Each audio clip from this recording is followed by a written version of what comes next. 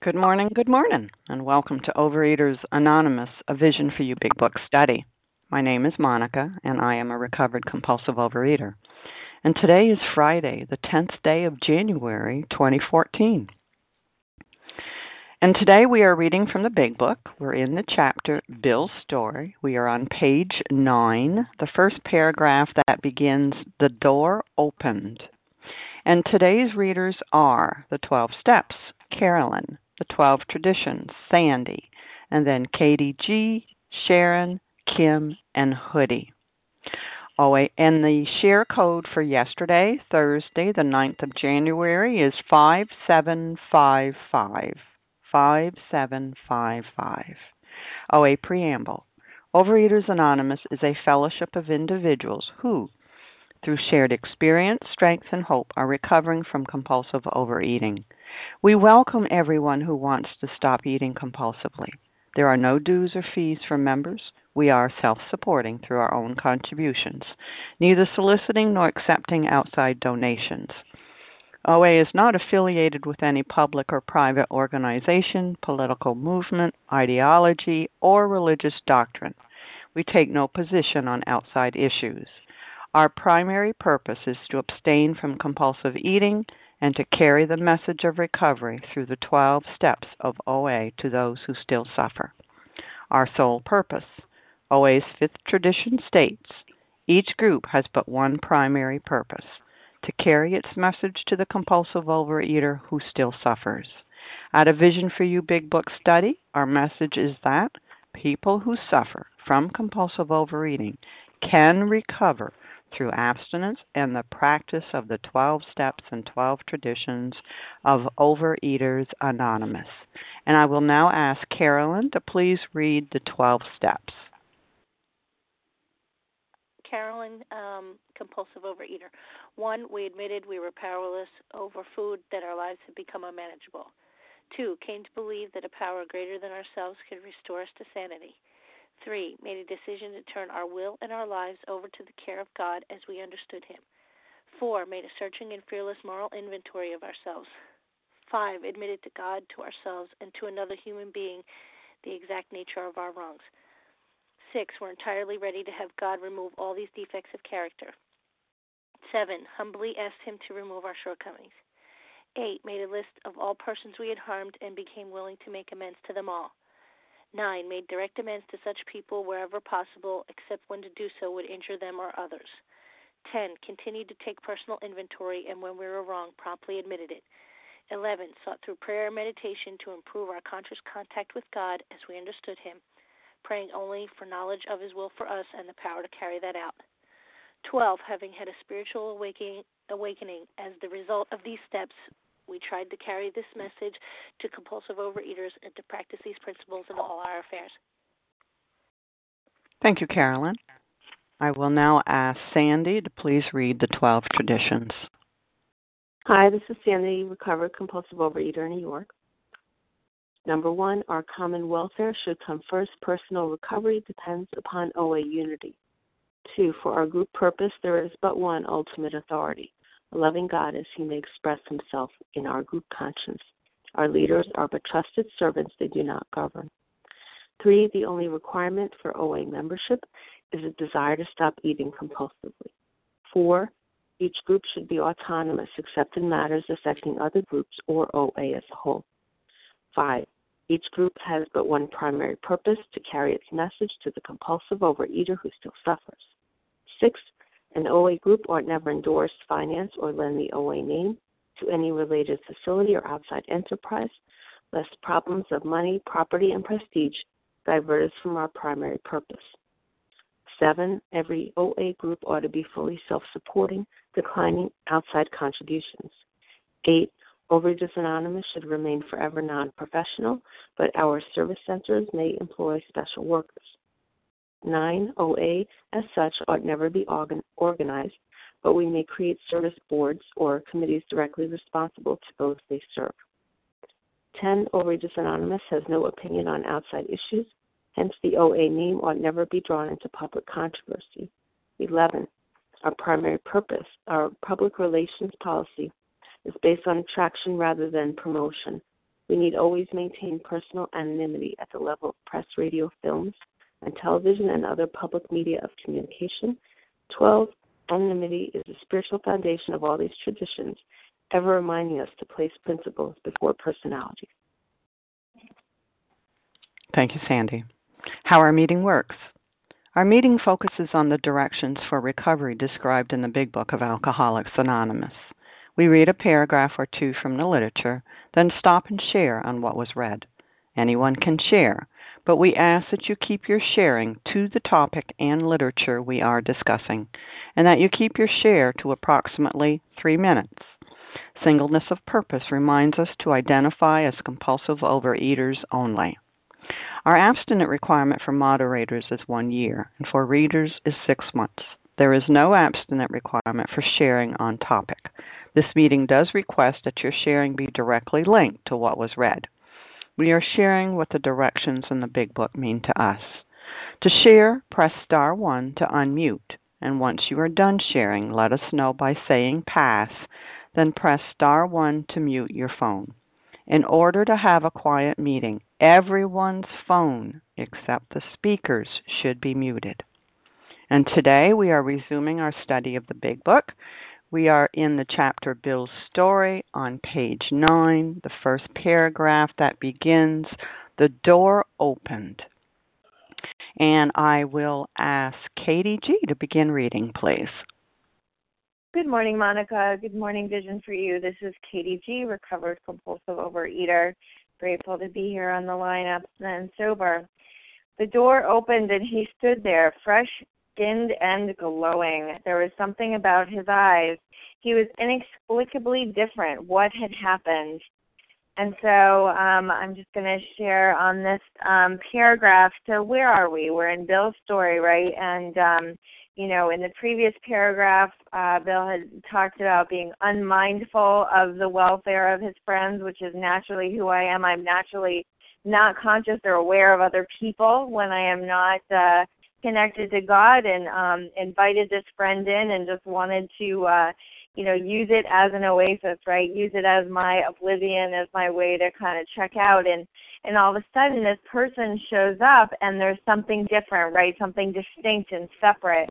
And what had happened? And when I think about what had happened, I go to there is a solution, right? Like here and there, once in a while, alcoholics have what are called vital, which is life-giving spiritual experiences. To me, these occurrences are phenomena. They appear to be the nature of huge emotional displacements and rearrangements, which is change. Ideas, emotions, and attitudes, which are once the guiding forces of these lives, are suddenly cast aside to one side, and a completely new set of conceptions and motives begins to dominate them. So this man who, similar to Bill, he was having the same struggles with alcohol, was addicted to alcohol, and yet something here he's standing fresh-skinned and glowing. And when I think of all the change that had to come into my life, like I had to be devastated, I had to be beaten down many, many times, because I am a hard-headed alcoholic and compulsive overeater. Like, I kept looking for my bottom, and it's like, well, I just kept digging. I just kept digging to find my bottom. And, I really had to have everything stripped from my life in order to be desperate enough to take some very serious actions that would change my entire life. And I love this description of his friend who was glowing from the inside. There was something different about his eyes. He was inexplicably different. And, I think that that's what happens when we come in here. I know for me, I have people who are in my life that don't know, I'm in school, so they don't necessarily know that I have this, relationship with God. They don't necessarily know my history and whatever. I don't share my stuff with everybody, but, they do, describe me as a positive person, as somebody who's really kind and open and generous and, fun to be around. And that's not me. That's the result of having had an entire psychic change and continuing to live in this program in 10, 11, and 12. with my abstinence a day at a time. Thank you, God. You know, that it never came from me. And I am a selfish, dishonest, self-centered, and fearful addict. That is my natural MO. And thank you, God. Like, I have been changed from the inside out. And it's just so exciting that, you know, every once in a while, exceptions to these cases have been occurring since early times. And we have the privilege of being an exception to this case, to having our entire life rearranged and changed and having, you know, the desire and opportunity to live today. And I know for me, I don't want to waste a minute of it. So thank you, God, and thank you, all of you. Thank you, Katie. Who would like to share on this paragraph?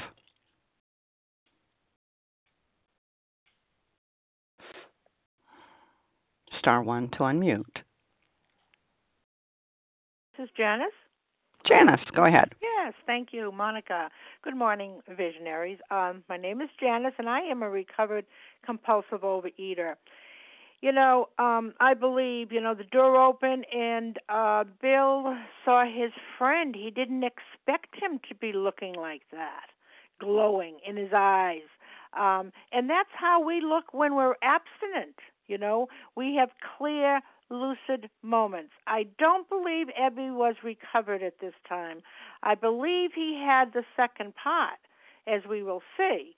But there's three parts. You know, he has to know the problem, like doctor's opinion.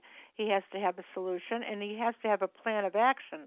I don't believe Ebby had the real problem given to him because Bill is the one that received the problem, the grave nature of our illness, the allergy of the body and the obsession of the mind was given to Bill by Dr. Silkworth. Okay, and like myself, for a long, long time, I had a clear, lucid moment when I was abstinent, off of my binge foods, off of alcohol, and I thought I was recovered. But that's not so. You know, I couldn't stay stopped. So Ebby is going to bring something to Bill, and we're going to see what it is, but it's still not going to be enough because Ebby was not recovered. And with that, I'll pass. Thanks. Thank you, Janice. Mm-hmm. This is Monica. Good morning. Can I share? Go ahead, Bella. Thank you. Good morning. My name is Bella, and I'm a thankful recovered compulsive overeater. Thank you, Monica, for leading this meeting, and thank you very much, everybody that is on the line. I love this paragraph because I see the hope and I see the solution. The door opened. What means the door opened? It brings me again to before I was in the program that I always said, if only I would live in a different place, if only I would have different parents, if only my husband would understand me, if only. And here I see the door open from the same door. I don't have to change. I cannot change my parents, and it doesn't mean that I still have to live with my disease. I can continue being married to my same husband, to have those same children, to be in the same job. The door open, just from the same door, from the same situation. Just you can change. I have to change myself, not the outside world for me, my own self, to be connected to myself. Now, how can I be connected to myself when I do all the steps? When, first of all, I start with step 1, I am powerless. And I am powerless not only over the food. I am powerless over other people. I am powerless over my financial situation. I am powerless, and I am choosing to be connected to God. When I am connected to God, I can be connected to myself, to my own self, not to be scared, not to run away from myself. And then I don't have to talk about the OA or about the Vision for You. My own way of living, my own way of expressing. And this is exactly step 12. I am leaving the program, the same door, with the same parents, with the same husband, with the same job. I am leaving from with the same people. But the only difference that I am changed. I am changed. I am not the same Bella. I am different. I entered from the same door. I thank God I found the solution. And this is wonderful. This is the freedom. Thank you for letting me share, and I pass.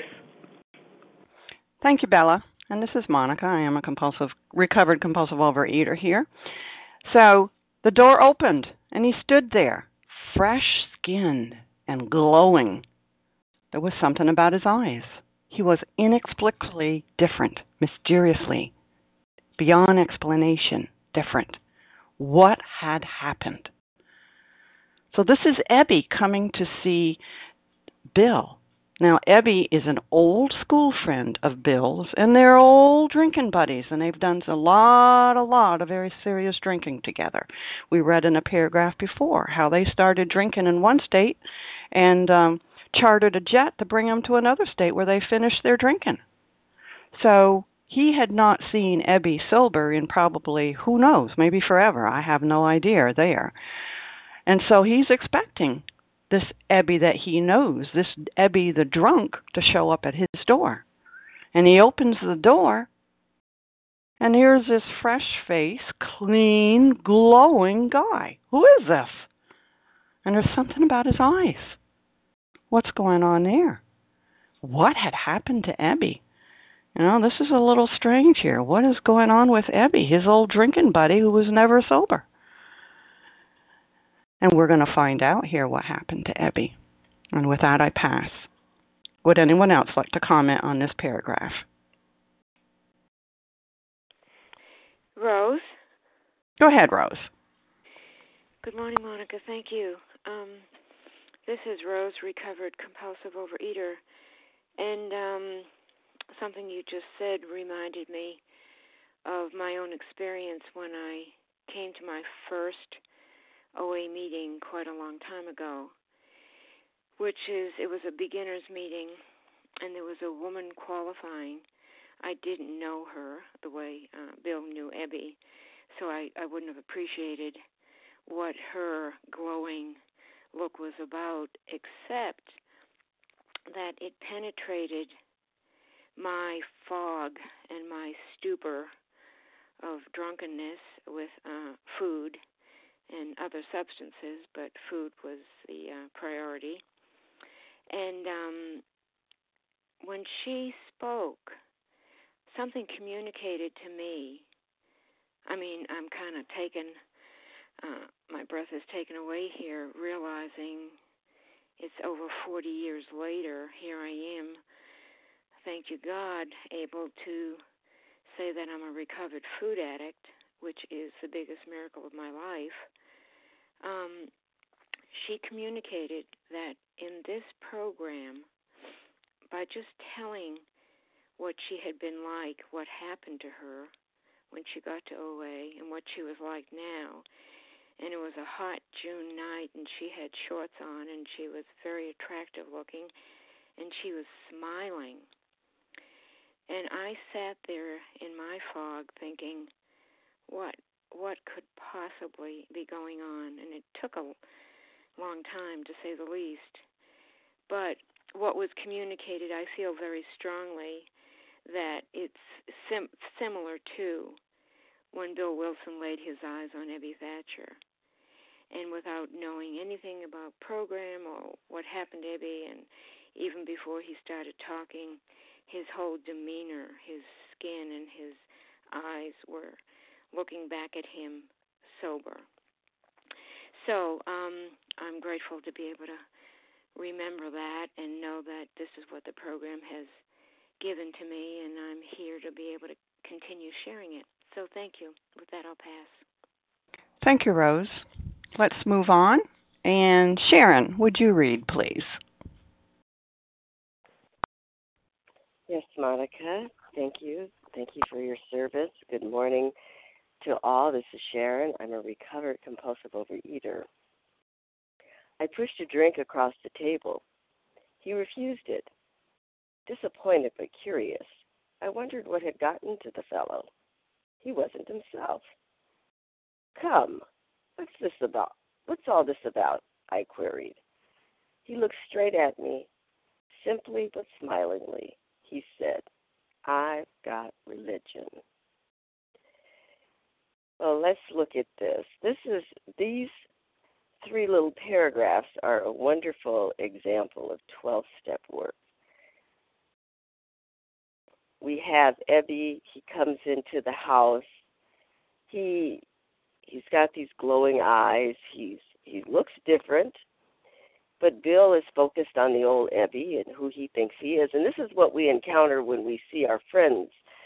After we've gotten some recovery, we begin to look different. And I know when early in my recovery, one of the things someone said to me, because physically I didn't have a lot of weight to lose my first go around in the program, I ultimately hung around long enough in the rooms and without getting recovery that I did get quite large.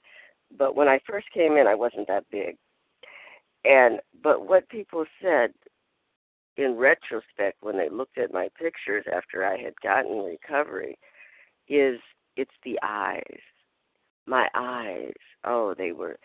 And so here Ebby comes in, and he's glowing, he's fresh, and then he simply refused the drink.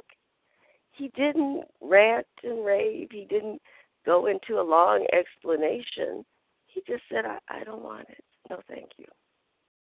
Another lesson for us to just be more, for me, to be more quiet. I don't have to go in with long explanations. Just, no, thank you. I'm fine. I've eaten. Just no big explanation. No, thank you. Disappointed but curious. So what happened is Ebby allowed Bill's curiosity to grow. Ebby didn't start talking. He just said, no, thank you. And then Bill became curious. How could this man refuse the drink? When before, that's all they thought about. What is going on here? So it got him curious. He engaged Bill so that it wasn't just a one-up where he was talking at Bill. He was quiet, and he allowed Bill to become curious and to engage in the conversation. And so Bill then asked. He asked. So Ebby waited and allowed the question to come. What happened? What's this all about? That was the open door. That was Ebby's opening. And we have to allow people to become open in order to receive the message. We have to wait. When we go banging at a door, throwing the message at them, that really, boy, it doesn't work too well, because all it does is it causes people to retreat. So Ebby brilliantly allowed his body, his look, his words, very simply, no thank you, however he said it. And then Bill asked the question. He allowed Bill he allowed that door to open.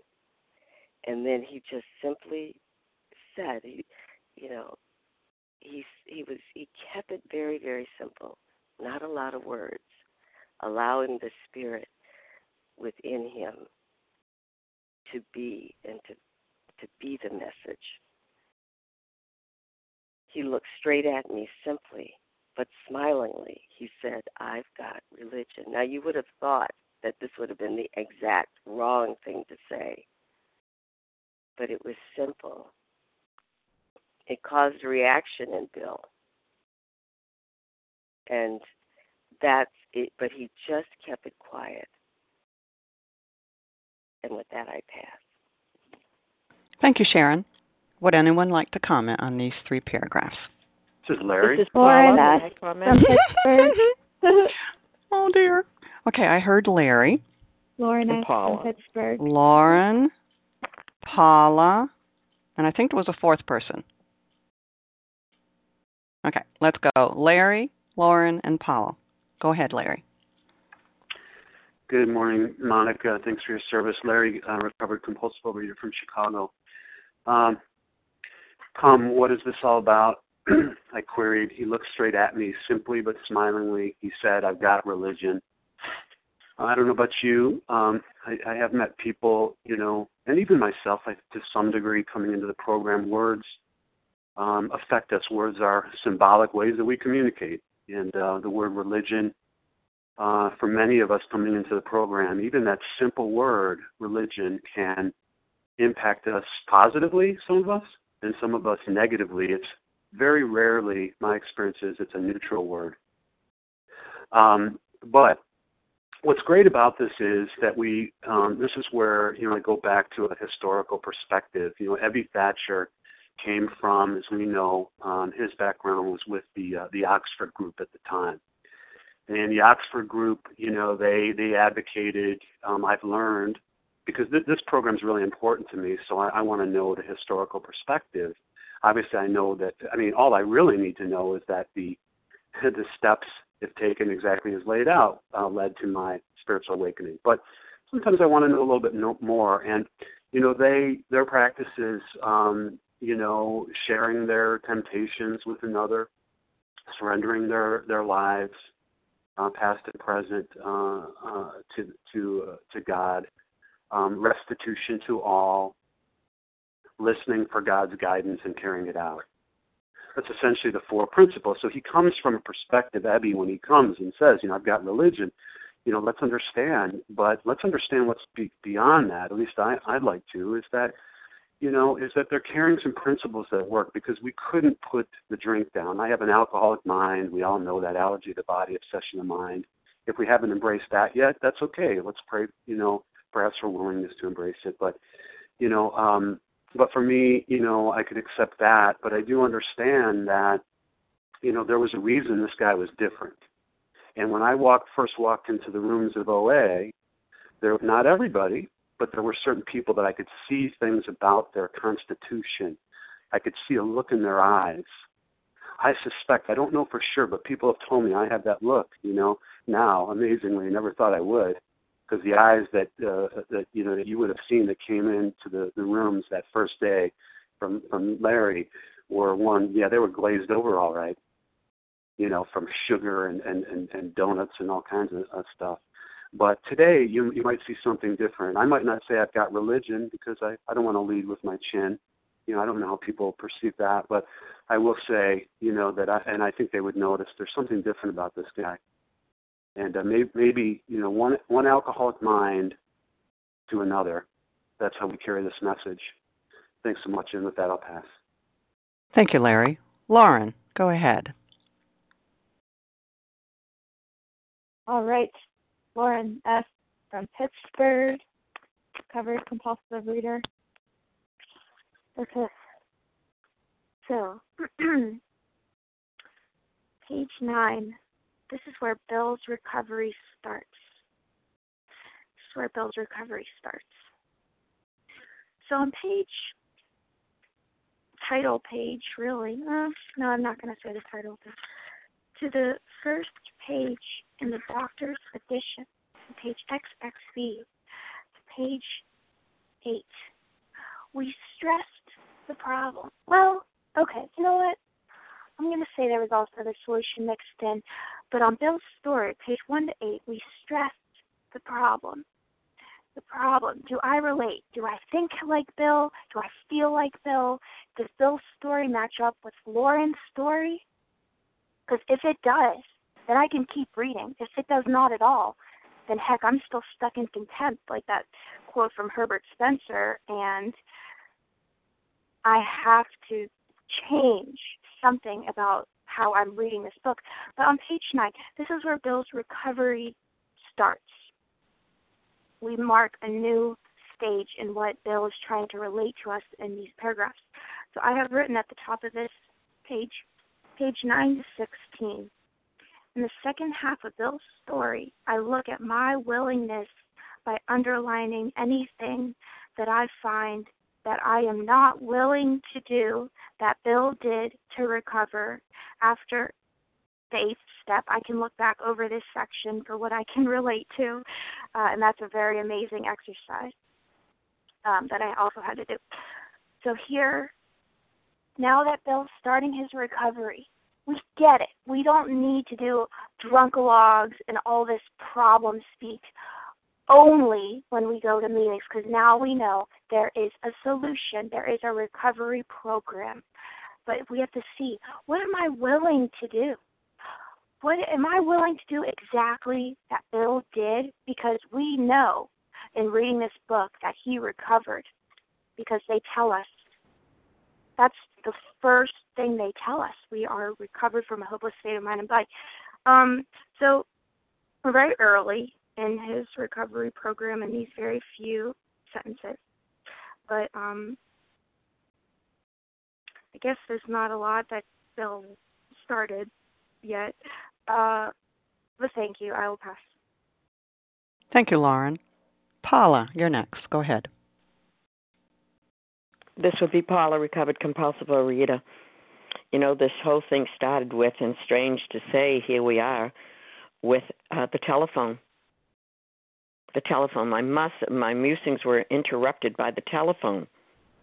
The cheery voice of an old school friend. Now look at there. Cheery voice.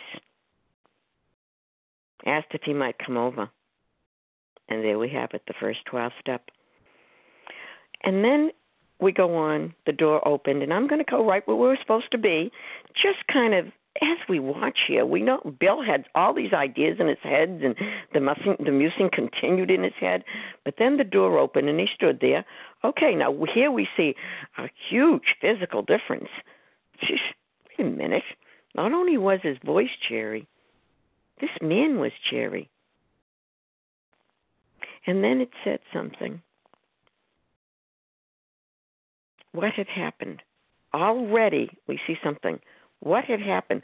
A question came up. This isn't right. This does not look like. But then the part, now we see an action, a behavior. Bill's very common. I pushed a drink across the table. Great. He refused it. Now we see again, disappointed but curious. And here we go again. In his mind, I wondered what had got into the fellow. Hit a line.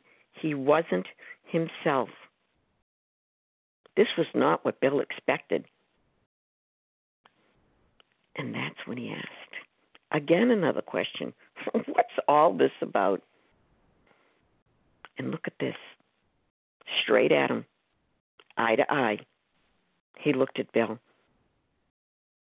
I don't think we saw anything but compassion there, because Abby was there and was no longer at that day there. And simply but smilingly, even over the phone, people can hear his smile. He said, I've got religion. Now we know, okay, yes, the word may bring different feelings, but basically we know it means he's got God. He's got God. That's what we have. You know, I just want to end with one line, and it's on XXXI, just to go backward perhaps, but maybe at the same place. And here, Dr. Silkworth is talking with, we assume, Bill W. And it said 1 year later he called to see me and I experienced a very strange sensation.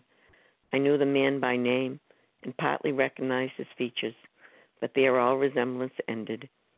From a troubling, despairing, nervous wreck had emerged, came out of a man brimming over with self-reliance and contentment.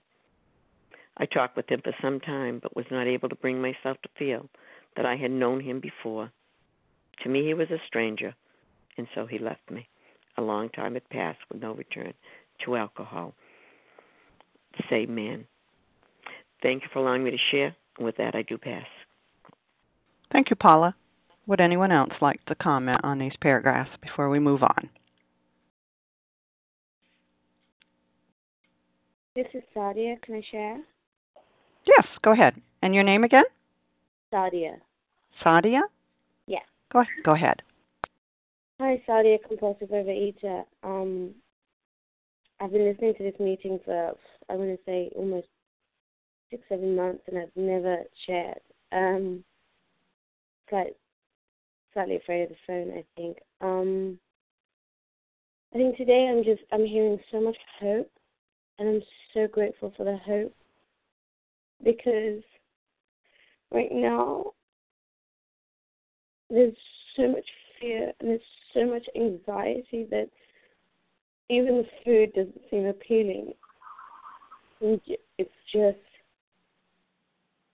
it's a very difficult time, and thank God that I have enough time in the rooms to know that it passes and it's necessary, and it's God willing a bottom that will take me to a recovery where I can truly feel the presence of God and find community. I'm just super grateful for the hope that I'm hearing today, and the possibility of not having to change any of my life, but just change me. I can stay within the same, my job of notice that things are not what they should be with my performance, and relationships are a mess, and I've isolated, and it's like, it's a very lonely place, and I find I struggle to be authentic, and those things just remind me that I don't have to. So that's it. I just wanted to just share my gratitude for the hope today and sit where I am. So thank you very much. Thank you, Sadia, and keep coming back and listening and working and taking actions with us here. Okay, let's move on. And Kim, would you read, please? Thanks, Monica. I was aghast. So that was it. Last summer, an alcoholic crackpot. Now I suspect a little cracked about religion. He had that starry-eyed look. Yes, the old boy was on fire, all right. But bless his heart, let him rant. Besides, my gin would last longer than his preaching. But he did no ranting. In a matter-of-fact way, he told 2 men had appeared in court, persuading the judge to suspend his commitment. They had told of a simple religious idea and a practical program of action. That was 2 months ago, and the result was self-evident. It worked. Good morning, all. My name is Kim G., and I'm a recovered compulsive overeater. And I read these 2 paragraphs because they really fit together. You know, Bill is thinking he's going to find this oasis where he can just, talk with his friend and recapture those old days. But he's seeing something different about him, so he's expecting yet a more frothy emotional appeal. I'm going to let him rant because my gin is going to last longer than this guy who's going to give me this frothy emotional appeal. But he did no ranting. In a matter-of-fact way, he explained the solution and the program of action. And that in and of itself was powerful. But what was powerful, it says here, that was 2 months ago, and the results were self-evident. It worked.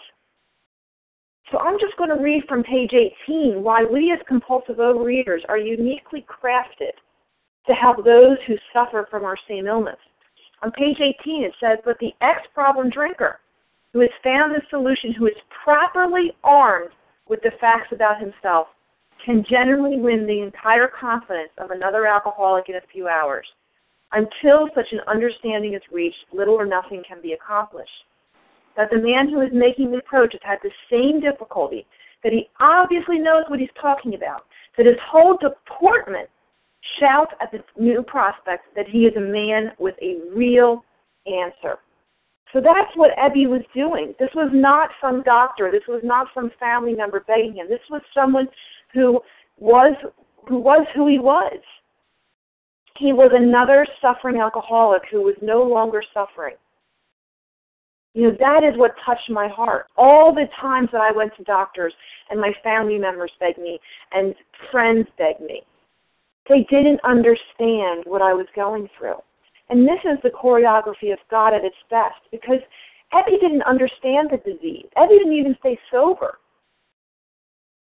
But what happened was because he went back to his friend. Now, Roland Hazard gave the message to Evie, who we're going to lead about later. If Roland had came and done the same exact thing, I don't know if Bill could have heard him, because Bill didn't know Roland from anybody. He could think it's frothy emotional appeal as well. But it's because he knew Evie. Evie didn't need to tell him about being an alcoholic, because Bill knew that Evie drank like he drank. Bill knew that Evie felt like he felt. Bill knew that Evie thought like he thought. And because of that, he could hear what Evie was saying, that he wasn't ranting, that he was giving him a true answer. And the last thing I just want to mention, I think this is so essential, that, AA and OA has kind of, lost its way, is that it says here, it was 2 months ago and the results were self-evident. How many of us think we only do a step a year? That we take 2 years to do our 4th step. In 2 months, Evie implemented the program of action. We're going to see that Bill has his white-light experience in 9 days. We're going to see when Bill meets Bob that Bob goes through the tenets at the time in 1 month. When we go back to the spiritual experience, it tells us what often happens in a few months can't be accomplished by years of self-discipline. And unfortunately, I think what in OA and in AA and many 12-step programs, what we have specialized in is years of self-discipline. It says here that the results were self-evident, and the results are of what? Are the results of going to a meeting? Is the result in just having a sponsor? Is the result in 3 phone calls a day? The result is that they had told of a simple religious idea, the solution, and a practical program of action. And when that program of action was implemented, the result was self-evident. And that is my experience as well. And with that, I pass. Thank you, Kim. And would anyone else like to share on this? Sally? Sally, go ahead. Thank you, Monica. This is Sally, recovered compulsive overeater in South Jersey. I just want to share on these 3 little words. I was aghast. Bill has just heard the words, I've got religion. And he does a knee-jerk reaction. And what I see when he says, I was aghast, is pride and prejudice right there. And Bill has this wonderful way of writing. He begins his story on page 1 with this sentence. When we landed in England, I visited Winchester Cathedral. Much moved, I wandered outside. So something happened to him in Winchester Cathedral. He was moved, much moved. Now he's telling us he was aghast. But on page 10, as we continue with the thread of the story, we're going to see that he tells us, though he says, I was aghast, he tells us a few lines away, I had always believed in a power greater than myself. I had often pondered these things. I was not an atheist. Few people really are. For that means blind faith in the strange proposition that this universe originated in a cipher and aimlessly rushes nowhere. So he's telling us, I was aghast, and yet a few sentences later he's going to tell us that he actually had always believed. And then the thread goes on page 12 with Winchester Cathedral, where it all really began in his mind, where he was much moved before he was aghast. And on page 12 at the bottom of the page, he tells us, the real significance of my experience in the cathedral burst upon me. For a brief moment, I had needed and wanted God. There had been a humble willingness to have him with me, and he came. But soon the sense of his presence had been blotted out by worldly clamors. Worldly clamors. Worldly clamors in his case. In other people's cases, that page 71, it talks about being blocked. Page 64, I believe it is, talks about being blocked. And so somewhere along the line, from the beginning of the story, page 1, where he was much moved, when he gets to this page, page 9, he has become blocked. That's what we find when he says those simple words, I was aghast, so that was it. Last summer, an alcoholic crackpot, like me, I might add. Now I suspected a little cracked about religion. Oh, he doesn't want to go there. Something has blocked Bill. And so, before I close, I just want to say, page 56 gives us a very similar picture. A man at the top of the page who identifies himself as a minister's son. And he also talks about calamities. He gives a whole bunch of calamities on the top of the page. Then the next paragraph on page 56, he tells us how he was blocked. And then on the bottom of the page, he tells us how he became unblocked. And so we're here in the middle of Bill's story, page 9, and things are getting heated up. He's aghast, but we know down deep, Bill has had an experience with his higher power, and he's blocked. And now we're going to see how God helps him to become unblocked. Thanks for letting me share. With that, I pass. Thank you, Sally. Would anyone else like to comment?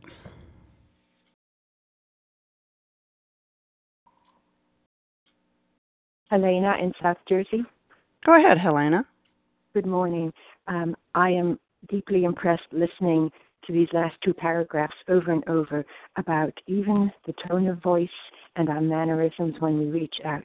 We are not reaching out to people in order to persuade them. It says very clearly in our traditions that it is attraction, not promotion. And as was pointed out clearly, just by looking at Debbie, Bill knew that something was different, that he had recovered or that he had an answer.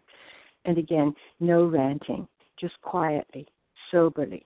And I find that at the end of working with others, it says that no alcoholic likes to be told anything about alcohol by one who hates it, and that they won't stand for it. People can sense this in us when I'm trying very, very hard to persuade someone, when I am there to impose my way of thinking on someone. People sense it. Maybe just quietly, and this is the part that hits me again and again. No ranting, just quietly, sensibly. That's all I want to comment on. Thank you. Thank you, Helena. Would anyone else like to comment? This is Debbie. Debbie, go ahead. Hi, this is Debbie, recovered in Montana. Thank you for your service. I just wanted to say that, when Dr. Silkworth was talking, he did mention spiritual, but this is the first time we see the word religion, as far as I know. I could be wrong, but, religion has gotten a bad rap, and even more so today than before, but we do, as we share in Step 12, we do share that you have to have a power greater than yourself. Our own best thinking is what got us here. And so we have to submit to God's will in order to recover. And so I'm really thankful that He uses the word religion and that we can give religion a good name. And with that, I pass. Thank you. Thank you, Debbie. Would anyone else like to comment? This is Lois. May I share? You may, Lois. Go ahead. Thank you, Monica. Thank you for your service. Lois in Massachusetts, recovered. As I read this wonderful story, it's such a gift to me, and I'm sure to all of you on the line as well. That I had an Ebby in my life, and for me, this was a very important movement. That when the door opened, my door opened. It was a phone call from another compulsive overeater, who, like me, had been relapsing on and off, on and on, up and down, all for about a matter of 3 to 4 years. And we became deep friends and really had a love for one another. But we were chronic relapsers.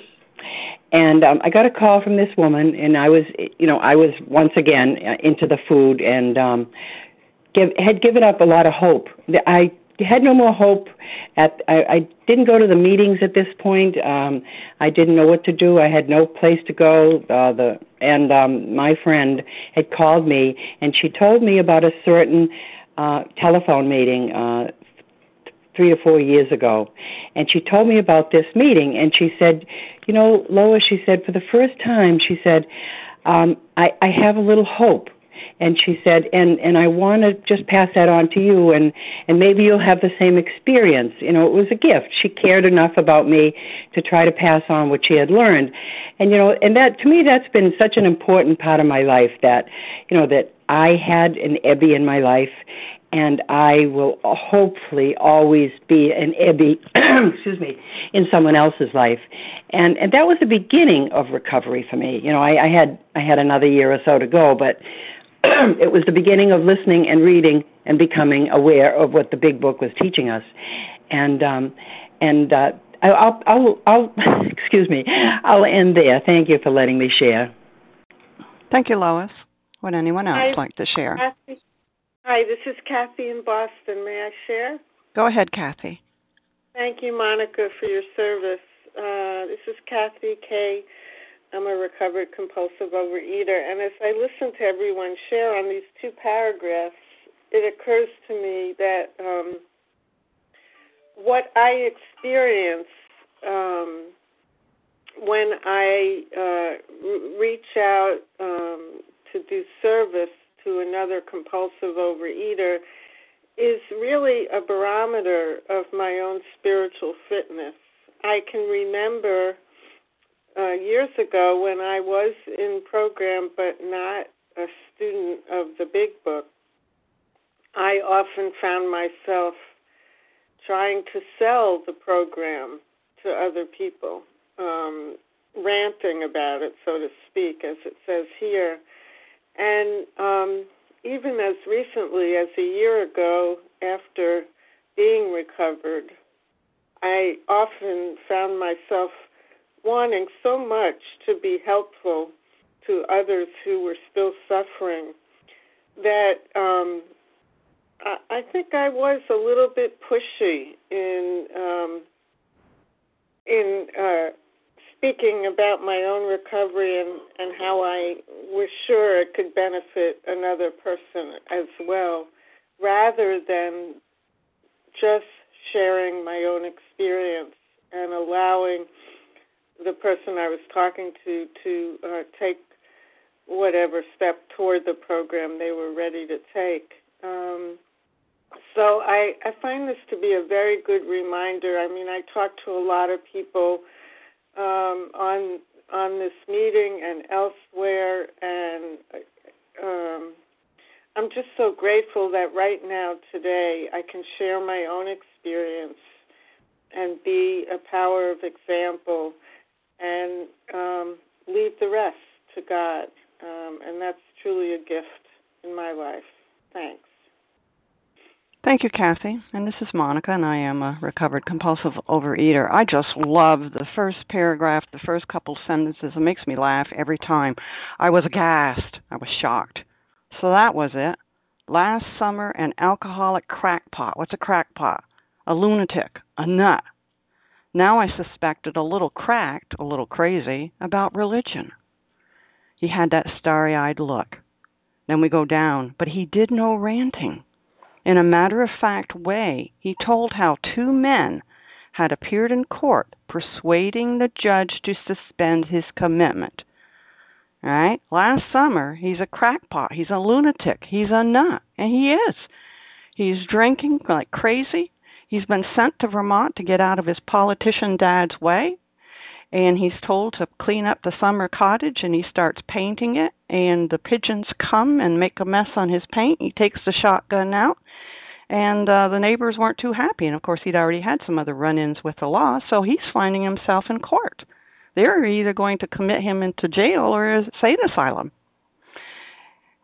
And two men showed up. And who are these two men? One of them is Roland Hazard, and we will hear more about Roland Hazard down the way, and Shepard Cornell. And they persuaded the judge to suspend his commitment. They said, hey, and one of them knew the judge, and said, we've got this program, program in New York City here that we think we can do something with Ebby, that we can help him. It's helped us. And so he says, okay. They had told of a simple religious idea, step 2, and a practical program of actions. There's our steps 3 to 12, a program of action. And so they took Abby to New York City and immersed him in the Oxford group tenets, principles, and it worked. That was 2 months before. And here he is standing before Bill, starry-eyed, fresh face, glowing. You know, he's not yakking a mile a minute. He's being quiet. He's not ranting. He's just saying very matter-of-factly, I've got something here, Bill. And Bill, looking at him, can see there's a miracle there standing in front of him. There's something different here. What hope for us that this program works. It works. If we take the actions, it works. And with that, we have run out of time here this morning, and I would like to thank everyone who has shared. And we will now close with the reading from the Big Book on page 164, followed by the Serenity Prayer. And Hoodie, could you read A Vision for You, please? Good morning, Monica. This is Hoodie, a recovered compulsive overeater. Our book is meant to be suggestive only. We realize we know only a little. God will constantly disclose more to you and to us. Ask Him in your morning meditation what you can do each day for the man who is still sick. The answers will come if your own house is in order. But obviously, you cannot transmit something you haven't got. See to it that your relationship with Him is right, and great events will come to pass for you and countless others. This is a great fact for us. Abandon yourself to God as you understand Him, God. Admit your faults to Him and to your fellows. Clear away the records of your past. Give freely of what you find and join us. We shall be with you in the fellowship of the Spirit, and you will surely meet some of us as you trudge the road of happy destiny. May God bless you and keep you. Until then, thank you.